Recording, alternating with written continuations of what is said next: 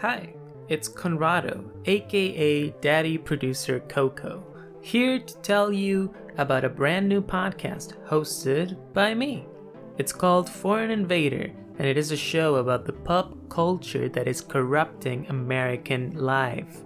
Every episode, we take a piece of culture that originated in not the United States of America and talk about its impact on our country and our lives. New episodes come out every Thursday, starting this Thursday, February 11. You can listen to the show now on Spotify, or you can subscribe and download wherever you get your podcasts. Now, of course, you're not just gonna go and subscribe willy-nilly. I don't expect you to.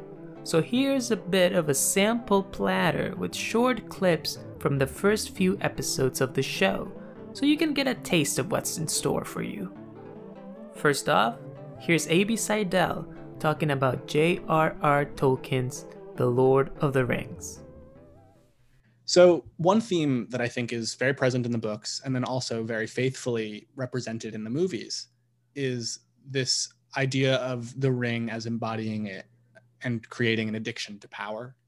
And I think that feels uniquely un-American in some way. I think that power is often, fetishized in American culture. And if you look at certainly like the superhero genre, where the individual's power is celebrated as uniquely American, as well as like sort of a confirmation of their ability to exert their will over the other.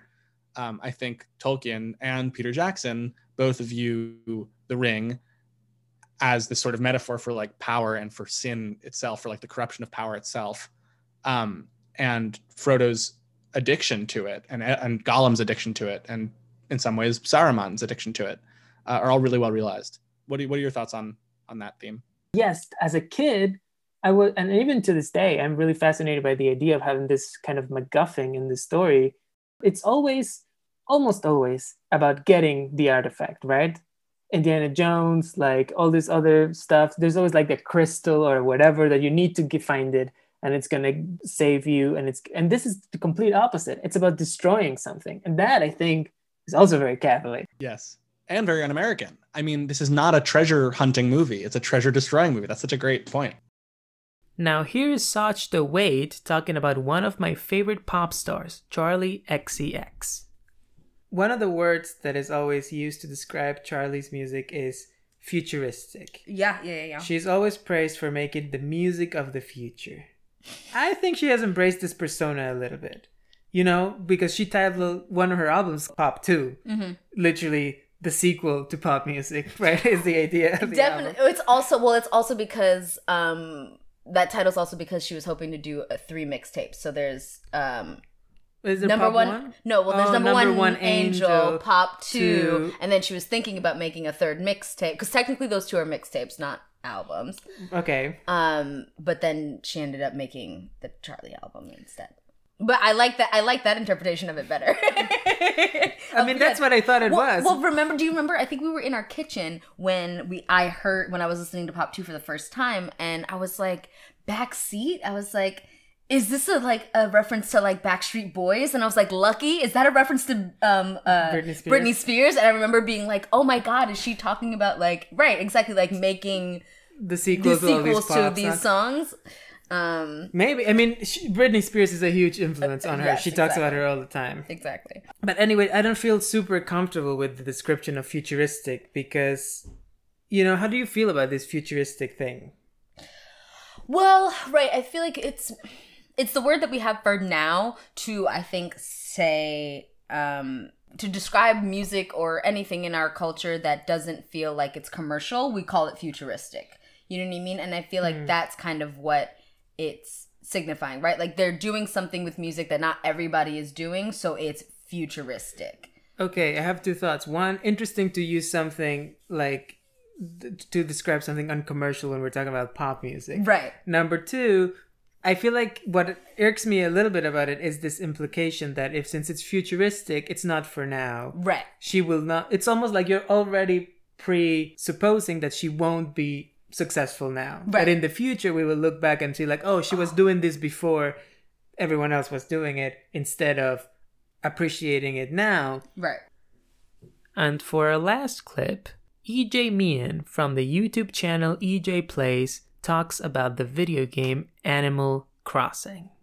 It's a lot about making it easier for the player to do things and like making it better for the player. Whereas like in the previous games, you could get insulted by the animals. Now the animals are like always nice to you.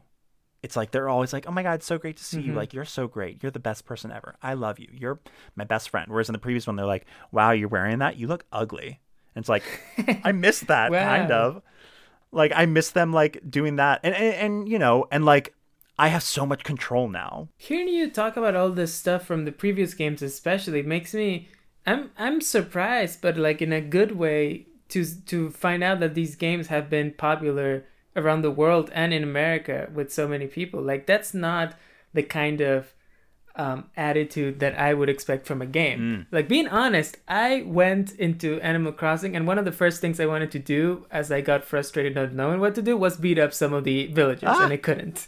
And I was like, Violence. why can't I beat up these people? Yeah, but that's what I'm used to from video games, especially from like, you know, free range games in which you just walk around and you can smack people whenever you're frustrated. Yeah. And I think it's interesting because a lot of people's frustrations with this game comes out of what the game doesn't let them do. And they're like, how dare this game not let me do this thing? Like, it's so annoying. I wish they would just let us do this. Like, people moving out. They're like, I wish it was easier to get people to move out. Like, girl, people literally will come up to you and ask you to move out. Whereas in previous games, like, if you didn't like that hippo that lived down the block, like, you just had to hope and pray that eventually they would move out. I don't know. Like, it's funny to me playing these games previously because it's so much easier to do stuff in this game than it is in any of the previous ones. And people are still like, how dare they? Like, why can't I just walk up to them and say leave and they didn't leave? Like, why can't I have complete control over this domain? All of a sudden, everyone's a landlord and they want to have to evict everyone. Truly. Again, the name of the show is Foreign Invader, and the first episode, which is the one about the Lord of the Rings, is available now wherever you get your podcasts. So go ahead and subscribe.